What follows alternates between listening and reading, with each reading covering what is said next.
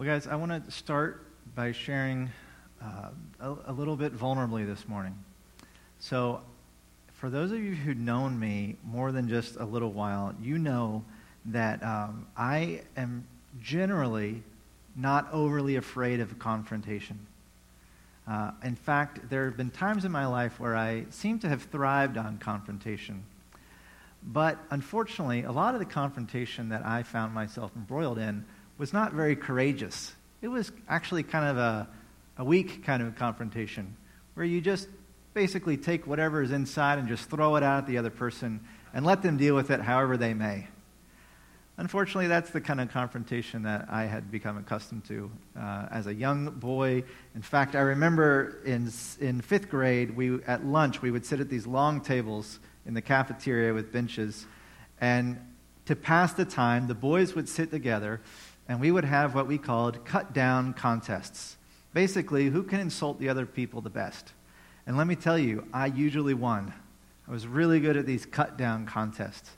And this was just, what do boys do? They just make fun of each other, insult each other. Sonia says, now you tell me this? This was not in the prenuptial agreement. This was not disclosed before we got married. I got over that period, but some of the effects lingered.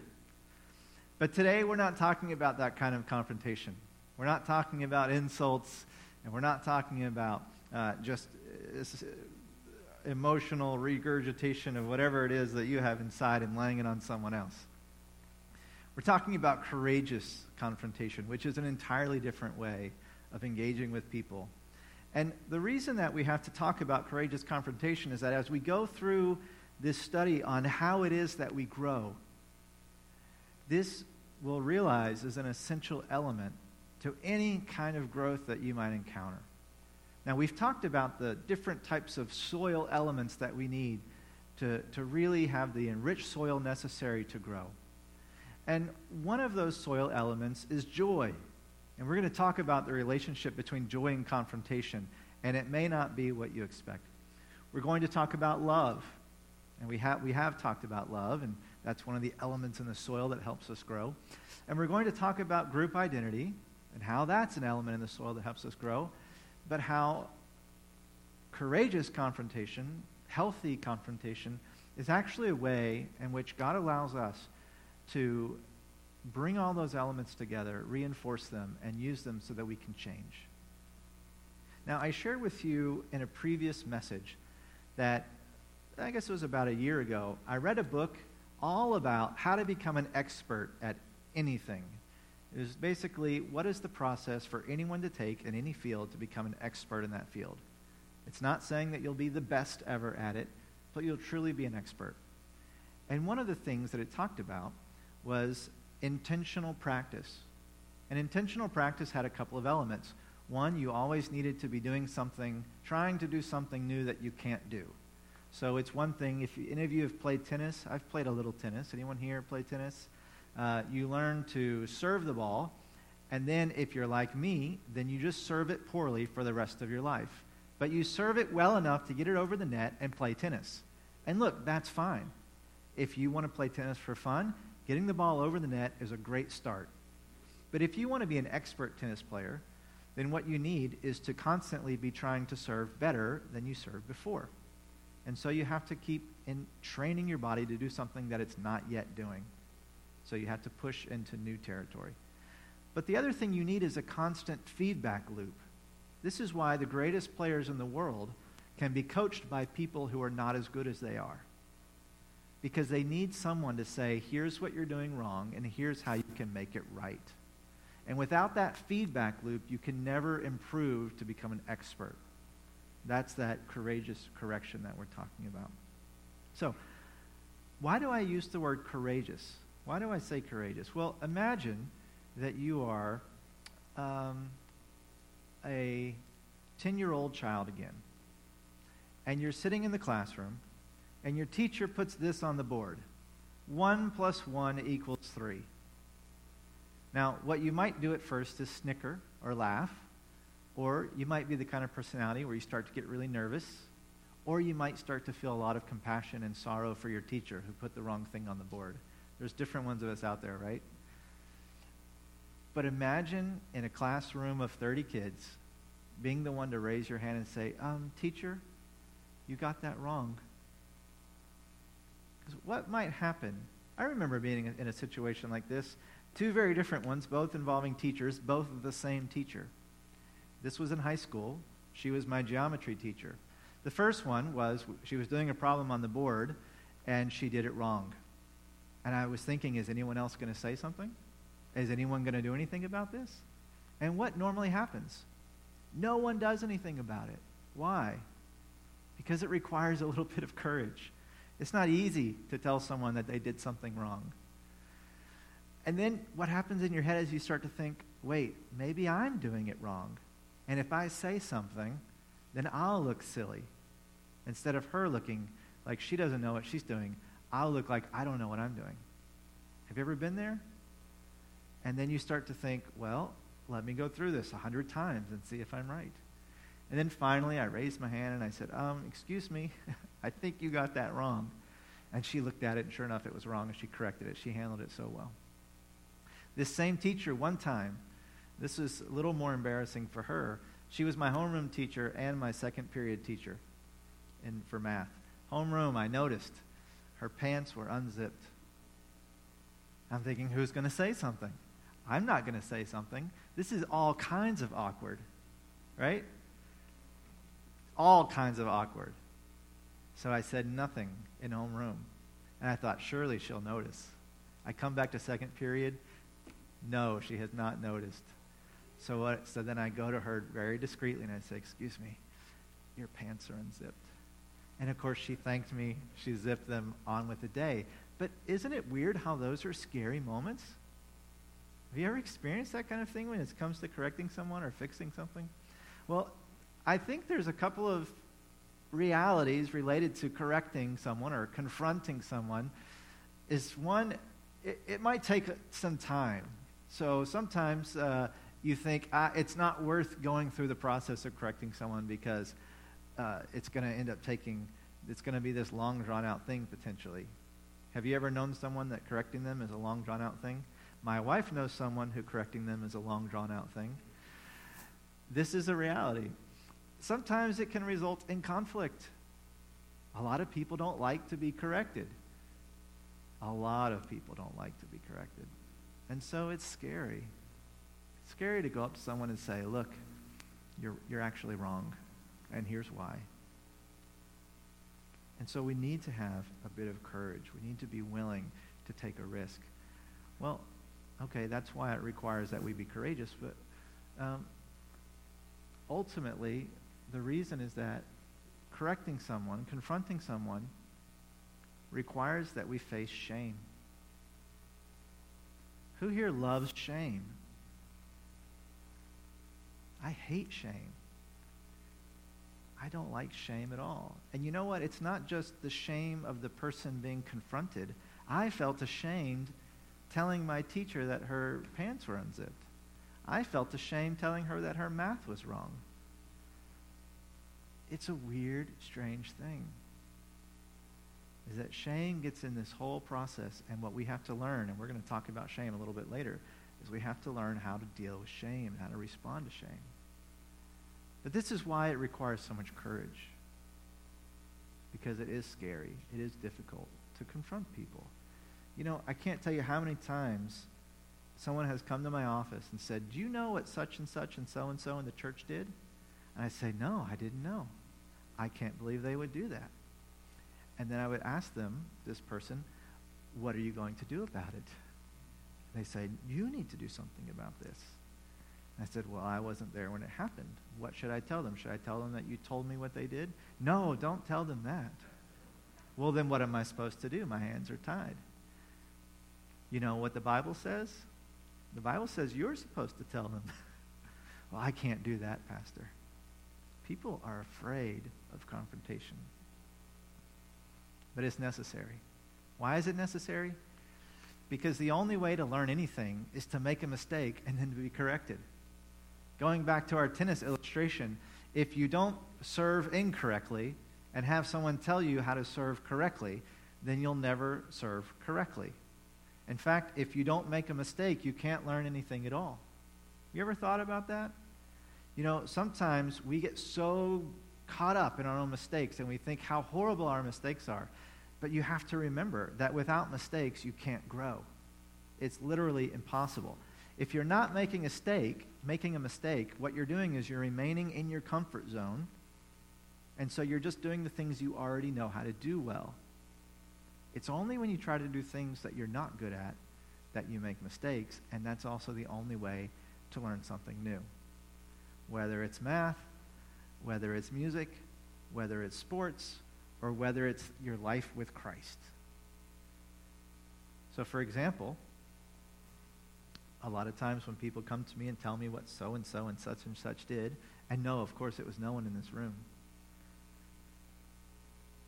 The problem is that they're afraid to make a mistake. They're afraid to do it wrong. They're afraid to get in an argument. They're afraid to be beaten down. They're afraid to be challenged. They're afraid to X, Y, Z.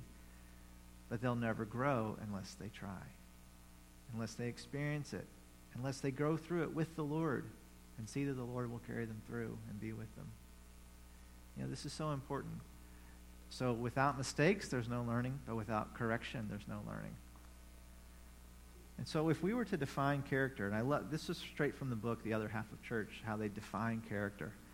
Character is when we respond and react to something with an example from our history of observed responses. We can only do what we've seen done, and then we have to match that up with the values of who my people are and what it is that we do.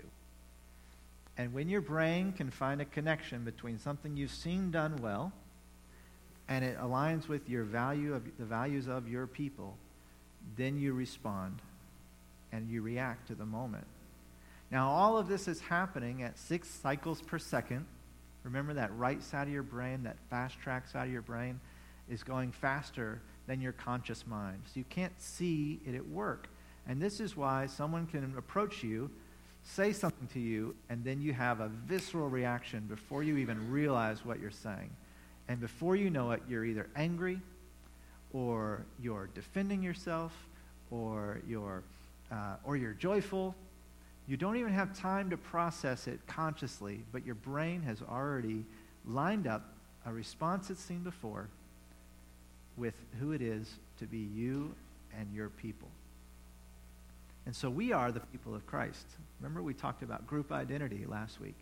So our group identity is found in Jesus Christ and in the gospel.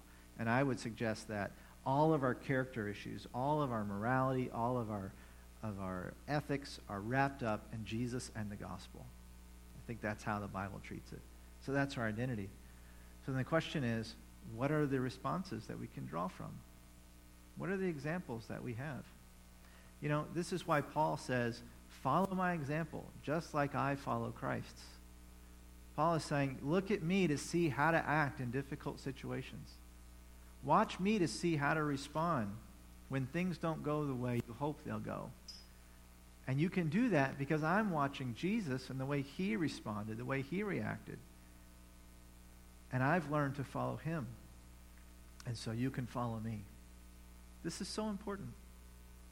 You need to have examples in your life of how to do the right thing. So we've talked about this already, but let's just hone in on that for a moment. If you grew up in a family where whenever someone was confronted, they responded with anger or defensiveness, those are your examples. That's what you have to draw from. Unless there's someone outside your family that you actually watch them deal with confrontation. But let's be honest, how often do we see people dealing with confrontation? How often do we get to see someone confronted in the moment and then respond? And I would add, how much less do we see someone confronted and see them respond well? This is crucial. If you don't have an example to match up to your identity of who you are, then you can't respond the right way. We've been led to believe that when people don't respond well, what they need is just to be told, you need to try better. You need to do more. You obviously don't care. But what we're learning is that's not really the case. There's actually a deficiency somewhere along the line. maybe through no fault of your own, where you simply do not have the resources that are necessary to respond the way you need to respond, or that God invites you to respond. So then what do you do?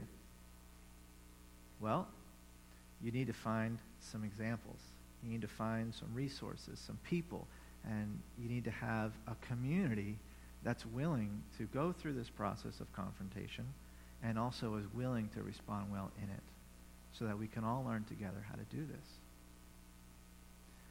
Now, there is a reality, though, that when we go into this world of confrontation, that we run the risk of actually making things worse. Has anyone ever made a situation worse by confronting someone's error? Yeah, it's happened to a lot of us. Well, one of the reasons is that when we confront someone, we are very often tempted to use what we call toxic shame. Toxic shame is when you confront someone in their error, but you leave them alone in it. They feel isolated. They feel like no one's with them in the difficult moment. Toxic shame also gives the message to the person, you are bad. I know, unfortunately, some of us in this room grew up and our parents would say things like, you always mess up. You'll never amount to anything. You're good for nothing. This is the message of toxic shame. And it also never offers a solution. It never offers a way forward. It just leaves you in the moment with no hope, no path out of the situation you're in. You imagine, or maybe you've experienced it, but you imagine a small child being told you'll never amount to anything. And then that's the end of the conversation. And they're just left to question, is that true? Will I never amount to anything? Am I really good for nothing? No hope, no resource, no help. But healthy shame, because there is such a thing as healthy shame. Sometimes we have the mistaken notion that all shame is bad, but actually God talks about shame and the use of shame and the benefits of shame in the Scripture. Healthy shame affirms the relationship first. Healthy shame says not you are bad, but you messed up. Healthy shame shares this group identity. It shares how we do things. It gives either a verbal or a visual example of the right way to do it. And so healthy shame doesn't have to leave you alone, isolated, and wondering if you can ever get better. Healthy shame can actually compel you to move into the better. Because remember, shame is not some evil thing. It's really just the emotion that you feel when you realize that you're not bringing joy to someone else. It's when you look in someone's face and they look at you and it's not joy, that's when you start to feel shame. It could be anger. It could be disappointment. Any number of feelings could be coming from another person. But when it's not joy, you start to feel this sadness, and you start to question, what is the status of our relationship? What is the nature of our love here? And so the feeling is actually, we've talked about this so many times, your feelings are really just like your physical feelings.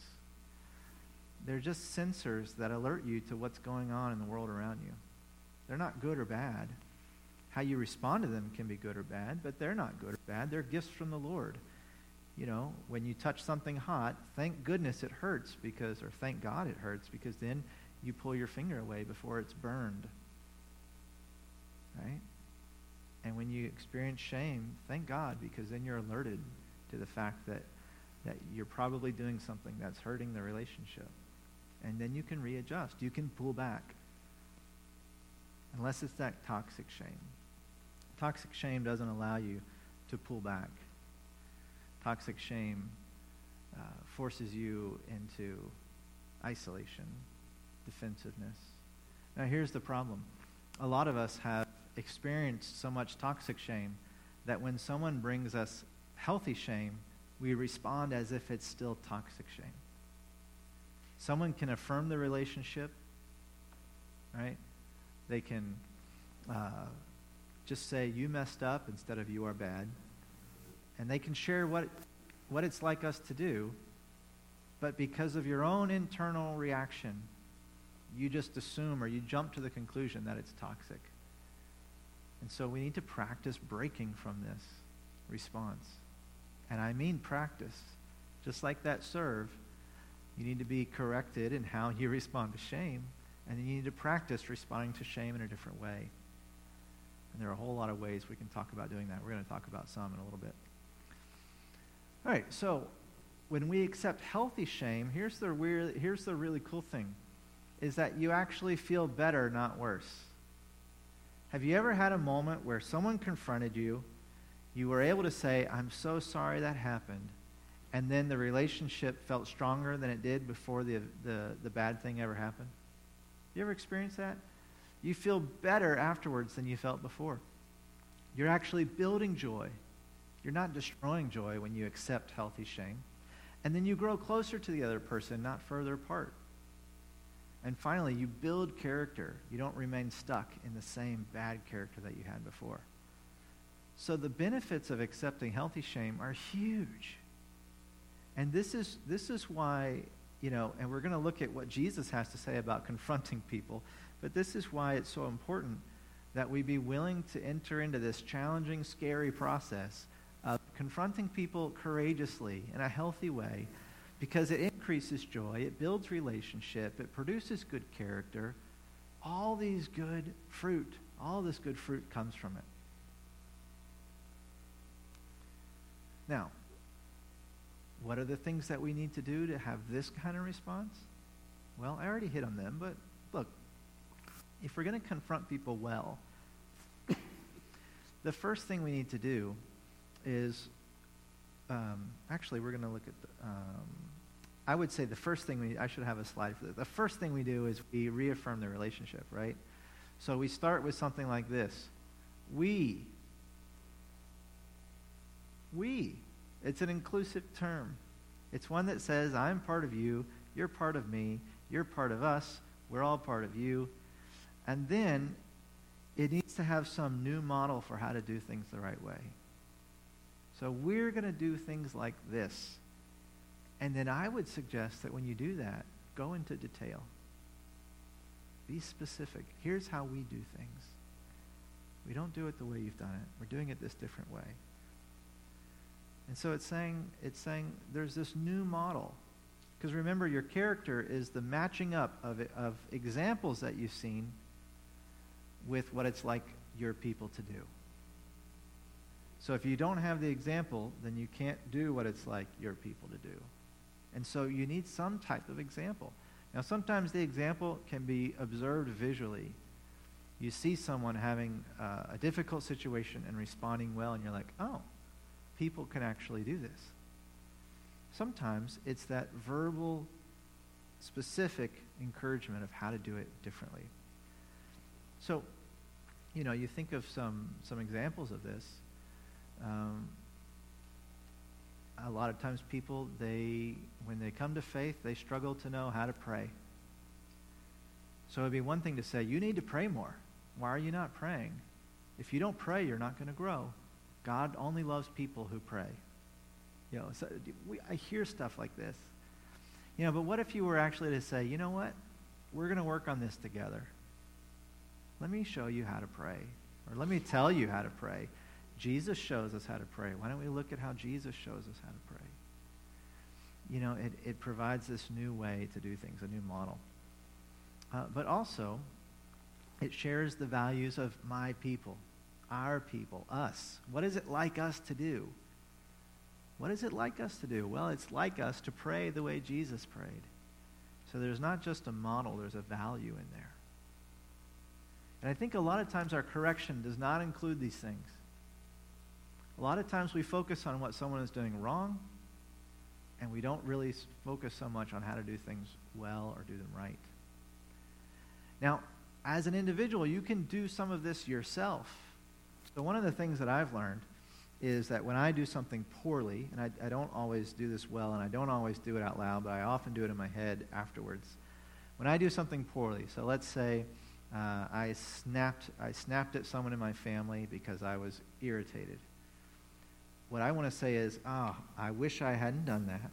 What I wish I had done was that I wish I had responded by saying da-da-da-da-da. And I'm specific. This is how I wish I'd responded. What I'm doing is I'm giving myself a model for how to respond well. So I'm training my brain to come up with that solution instead of the bad one. So let me just give you a very specific example. One of the things that we're going to look at in the next chapter is this difference between people who protect the weakness of others and people who exploit the weakness of others. And we've all seen people exploit the weakness of others. And we've seen it in our workplaces. We've seen it in politics. We've probably seen it in our own homes from time to time, or more often than that. But what would one of these corrections look like? Well, start with affirming the relationship. We, not you, we.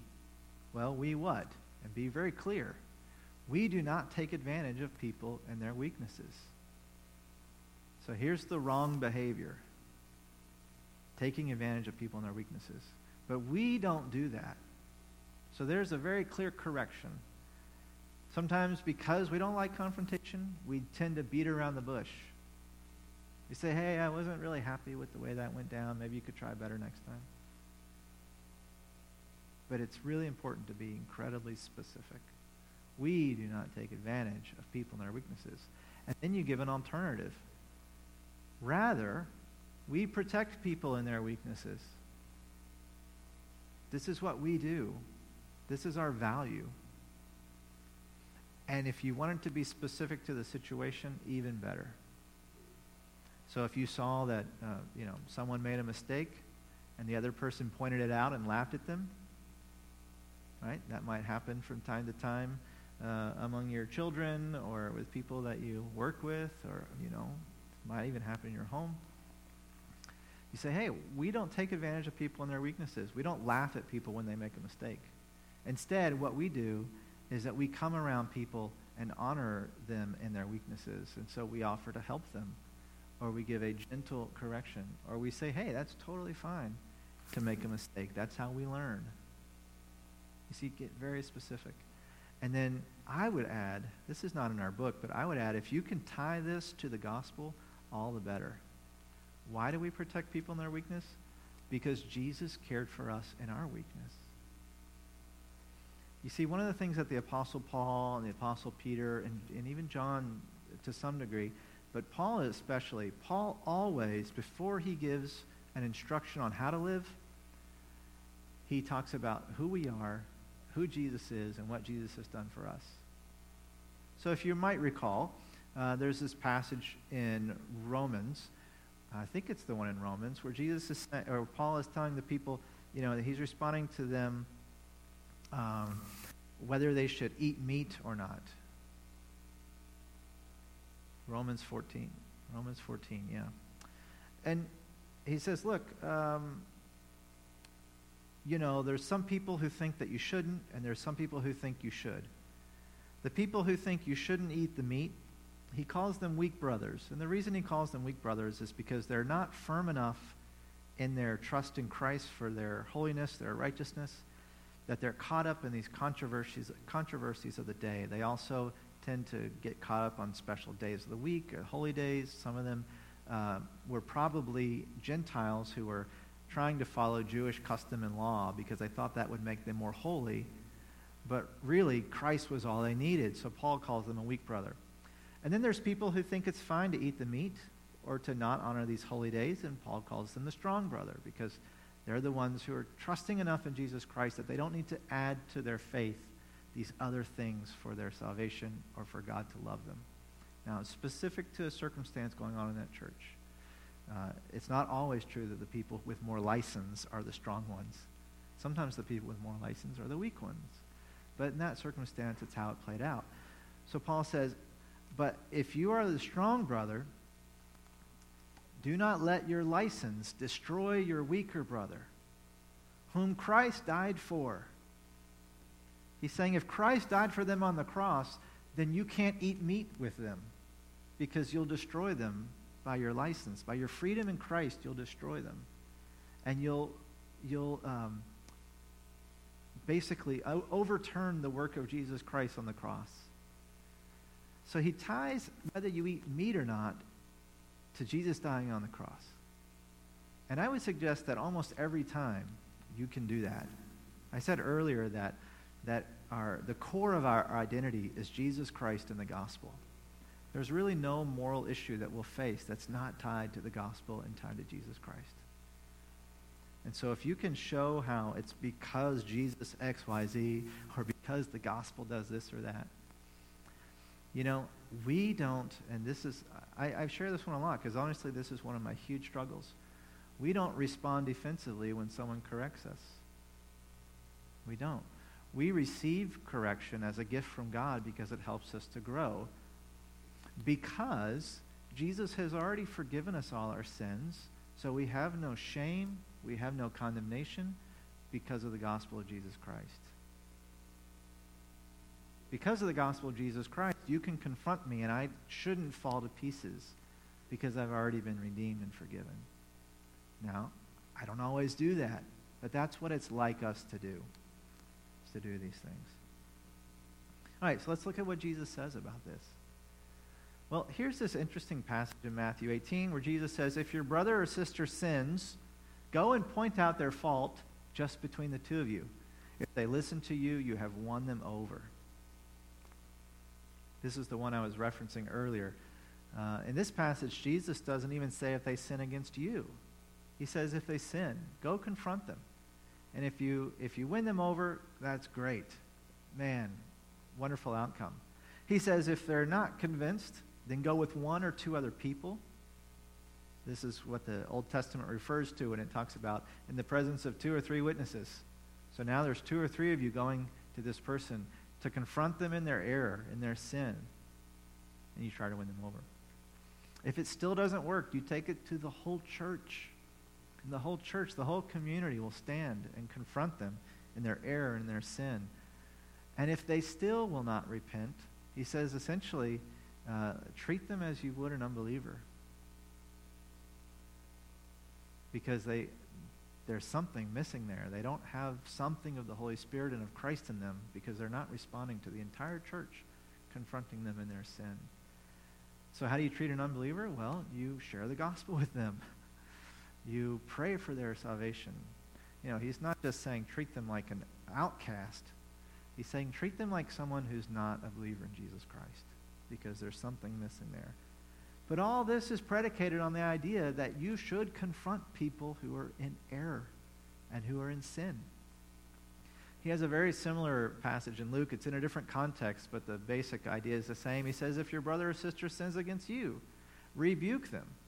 And if they repent, forgive them. Well, Jesus, how many times should I forgive my brother? 7 times? 70 times 7, he says, or 77 times. Basically, don't put a limit on it. Now, I don't know if you guys ever see Christians squabble online.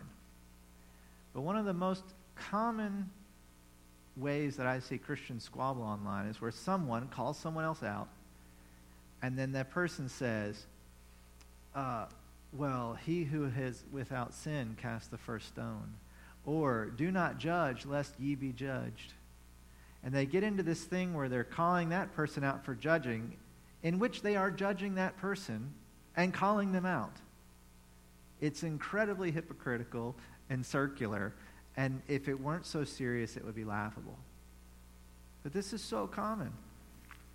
But do you know what Jesus says in that passage? So this is in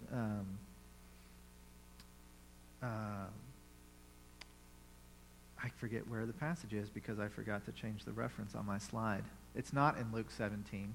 But when Jesus says, judge not lest ye be judged, and he says, Why do you see the speck that is in your brother's eye, but do not notice the log that is in your own eye? And people love to quote that, and they love to stop. But Jesus doesn't stop there. He says, first take the log out of your own eye, and then you will see clearly to take the speck out of your brother's eye.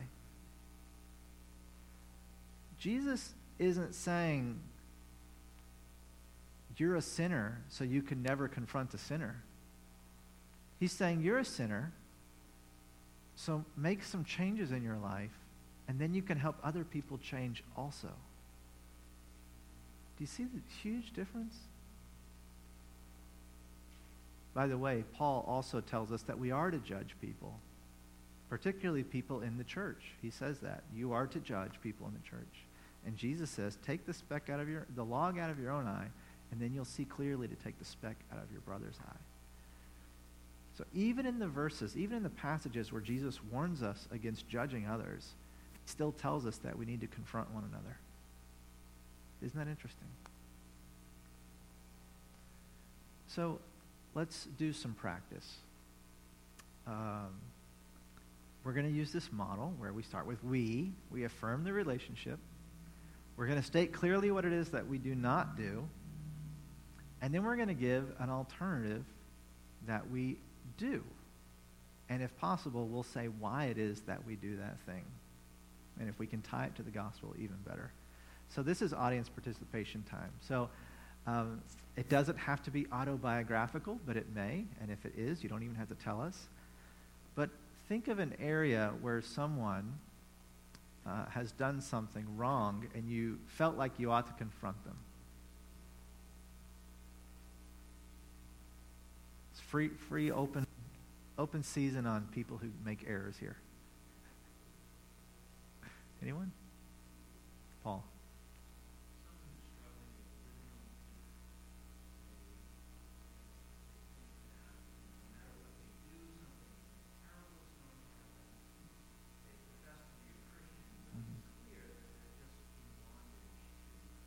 Yeah, let me just repeat that. So someone who's just living in fear, they're always afraid something horrible is going to happen. They're ultimately living in bondage because of that fear, and yet they claim to be in Christ. And so you wonder, what's going on here? And you know, by the way, this is really helpful because it's not just in sin. We could have a discussion whether that's sinful or not, and Jesus does, and the Bible does say things about not living in fear. But there's also just sometimes where people just aren't really living out the fullness of what God has offered them in the gospel. All right, so what would our we do not statement be? Anybody? We do not, what's that? Yeah, we do not live in fear.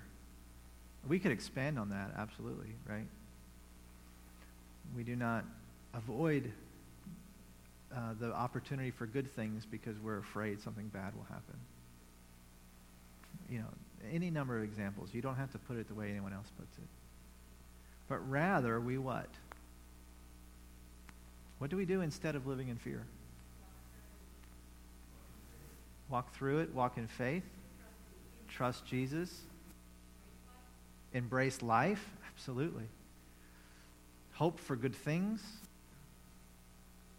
And you can tailor it to the specific circumstances of that person, because everyone probably exhibits this in a different way. We do not crouch in fear, but we walk in boldness. Because why? Why do we do this? Why are we able as God's people to do this?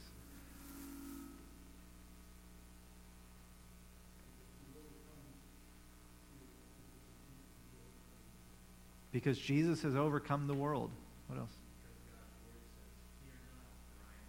Because God's word says, fear not, for I am with you. Man, we don't walk in fear. We walk in boldness because God is with us. And we know God is with us because we saw that he gave us his son in our deepest time of fear, in our deepest moment of tragedy and despair. I mean, do you see? What's another example? That was great. What's another example?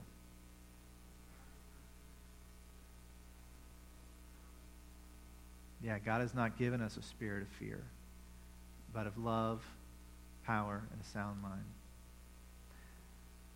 let's do another example of a thing that might need to be corrected. Can you think of one? Are you saying lie? Like someone's lying? Yeah, we do not lie. We are not dishonest with one another. Rather, what?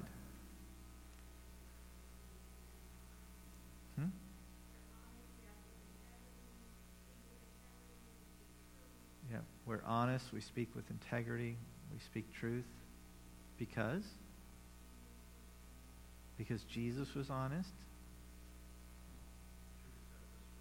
Because Jesus tells us that the truth sets us free.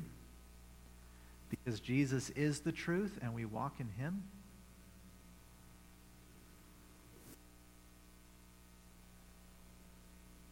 Now, let me ask you, how would you feel being confronted that way rather than saying, I'm so sick of you lying to me, stop? Now, look, sometimes that is a completely understandable response to someone lying to you again, but it is an incredibly ineffective response to someone lying to you again. It just forces them into shame, toxic shame. They withdraw. And often what they'll do is they justify themselves and get angry at you, and they somehow decide that it's your fault. But it's hard to get angry at someone consistently when they say, hey, we don't lie to one another. We tell the truth because Jesus is truth. And we've been freed from lies. And even when the truth brings something hard to us and something difficult to us, we can face that because we've been forgiven by Jesus, so we know we're not going to be condemned. We can be received in love in one another. It's very different. Yeah, Howard?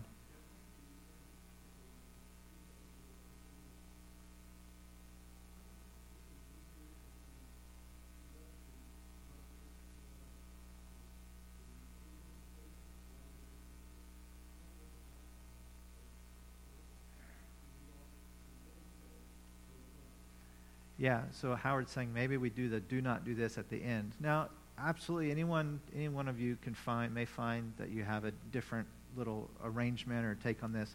But I know there is an intentionality to talking about what you ought to do last, because that's the thing that you leave them with. And you talk about what they ought not to do first, and then you move past that into what they ought to do. And so that's the thing that's kind of left. Sonia?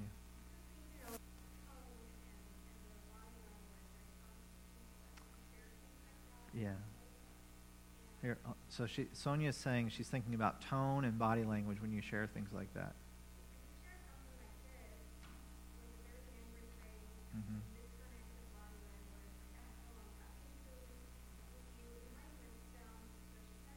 So if you do it with an angry face and disconnected body language, it sounds judgmental. And so this is, if your heart is not feeling togetherness with that person, they will know it. And so there is an element that we need to be trained how to confront in a way that doesn't bring judgment, but brings, it needs to say to the person, we're with you in this. So.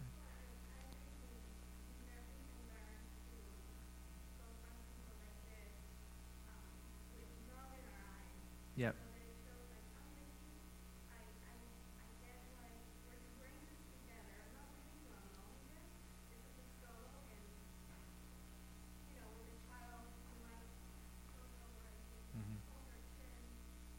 Hold on, because I'm not going to forget everything. She's saying that we can learn to confront people like this with love in our eyes, saying we're in this together, I'm with you, and that even with like a child, for example, you might get down on their level, hold their chin, hold their face. You might do that with not a child, like I'm with you in this. And I will say I've seen Sonia grow incredibly in this area. She has had a ton of practice confronting person. And she has grown mightily in this area of doing it in love. And, I don't want to take all the credit for her growth, but let's just say she's had a coach who was not as good as she was, who was able to give her that. No, just kidding. Yeah, it can be done. It can be done. Yeah, Tony.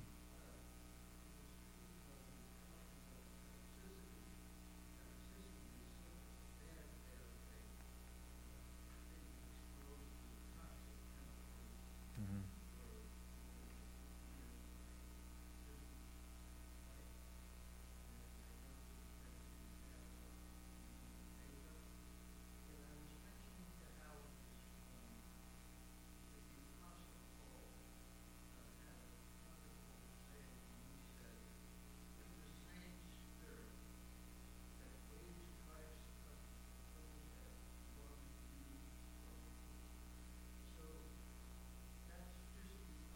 Mm-hmm.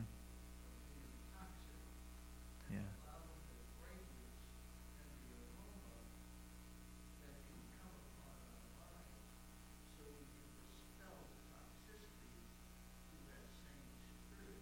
Yeah.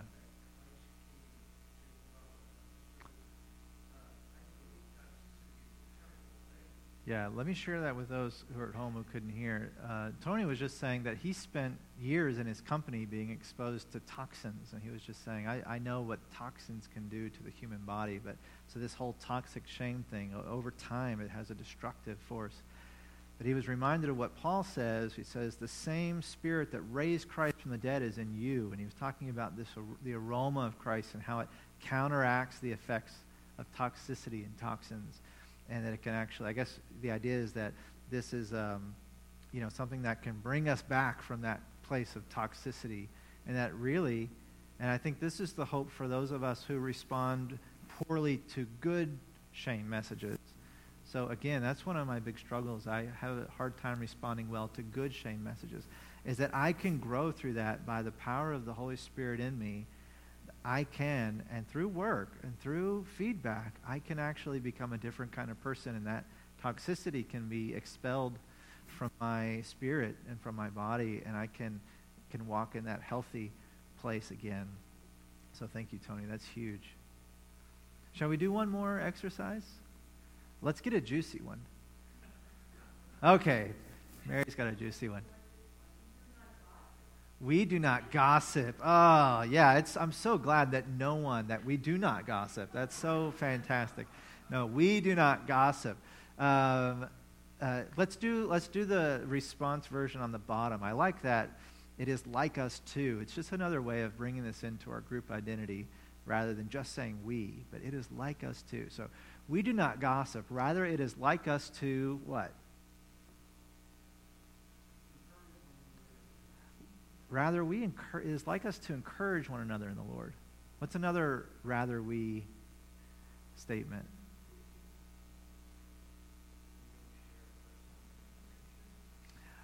We don't share personal information. I think I might put it something like this. Rather, it is like us to protect one another's secrets. Because sometimes we share one another's information. Or rather, it is like us to protect other people's information unless we know it's okay for us to share it. We do not gossip in the form of prayer requests. Rather, we share our own weaknesses in our prayer requests. So you can go a lot of different ways with this. I remember Sonia and I sometimes still laugh about it. There was a time here in our church, this was years ago when we first came, every prayer request was about either someone else that was not in our church being sick or someone else not in our church traveling. That's what we prayed about, people who are sick and traveling mercies. But we have intentionally said, no, we want to pray for the real things going on in your life. And I was talking to Beth the other day. She said, I wish that I was overwhelmed with prayer requests every week. We really do want to pray for you, but it's hard to share our weaknesses with one another. But it is like us to share our weaknesses with one another because Jesus was weak for us on the cross, and he overcame it by the power of the Holy Spirit, and that same Spirit is within us. Right? Do you see how this kind of works out here? It's profoundly simple and also incredibly, when you think about the implications of the gospel related to all these things, it really is profound. So we don't gossip because Jesus died on the cross? Yeah, that's right. We don't gossip because Jesus died on the cross. We bear before others our own weaknesses instead of dragging other people's weaknesses before others. We don't gossip because we honor one another because Christ honored us. Any other ways to handle that gossip one?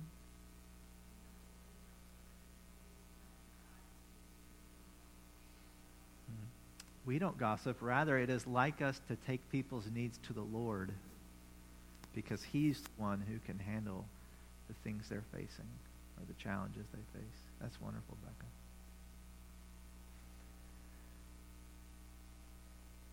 It's such a different way, isn't it? Now, here's the thing. If you're going to be the kind of person that gives these healthy, courageous confrontations, you also need to be the kind of person to receive healthy, courageous confrontations. But it is easier when someone talks to you this way. I shared with our small group the other day, Sonia gave me one of these, and I was so happy when she did it. Partly because I was thinking, hey, at least someone is paying attention to what we're doing. But also, it just had such a different tone. And what happened, we made this stewed chicken, pollo guisado, and I had it every day for 5 days because it is so good. And we made a lot of it. But on the 5th day, there was one serving left, and I got my serving, and I ate it in front of her. And she said, oh, I would have wanted to have some of that. I said, oh, I didn't know. I'm so sorry. She said, yeah, but you didn't ask. I said, I know it's the 5th day. I just didn't want it to go bad. I thought I was helping out, not wasting food. She said, but it's not like us to make assumptions. It's like us to communicate with one another.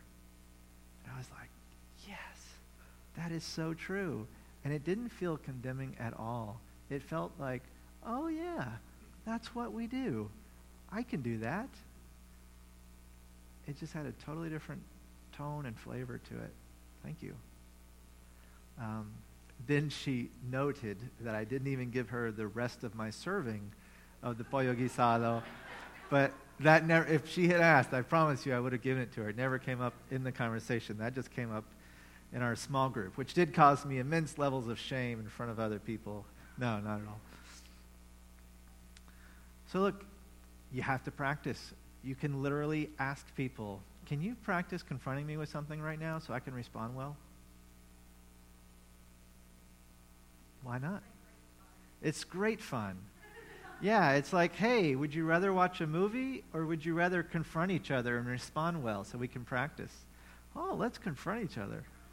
Yeah, just be careful when you do that because you might get some very serious confrontations that you weren't expecting. What? Yeah, we'll do it as a game night here at the church. I like that. So here's the deal. My takeaway is this. Courageous confrontation is a necessary part of growing. This is not optional, people. You will never grow if you cannot give and receive correction.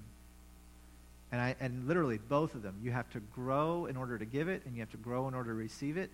But you have to give it in order to grow, and you have to receive it in order to grow. It's one of those things. Like I'm still learning new things on guitar. I'm learning things that I didn't know how to do. But I have to do them poorly in order to learn to do them well. You have to. So my options are really two options. I can not try, or I can try and fail until I get it right. It doesn't matter what you're doing. It doesn't matter if it's the guitar or if it's some area of character in your life with Christ. It's the same. So it's necessary. It always affirms the relationship. It clearly states the wrong behavior. Do not chicken out on that. And it models a better way. When received well, joy and love flourish. So it's got it brings in our group identity, it brings in joy, it brings in love, and when you add in this piece of courageous confrontation that kind of brings them all together, then you will have supercharged soil where you will produce a harvest 30, 60, and 100-fold. This is what we want, right? This is the kind of life we want. Do you want people to avoid confronting you this kind of way? I hope not. And do you want to live with people that are not confronted this way? So you will have to be one of those people to step in or step up to the plate for the people you care about as well by confronting them in a healthy, courageous way. So I started by saying that I was a regular practitioner of unhealthy correction when I was younger. It just basically was being argumentative and confrontational. But I'm learning with time to do this courageous confrontation instead. And I think my heart is better, and the people around me's hearts are better for it, as increasingly we all do it together. So let's pray.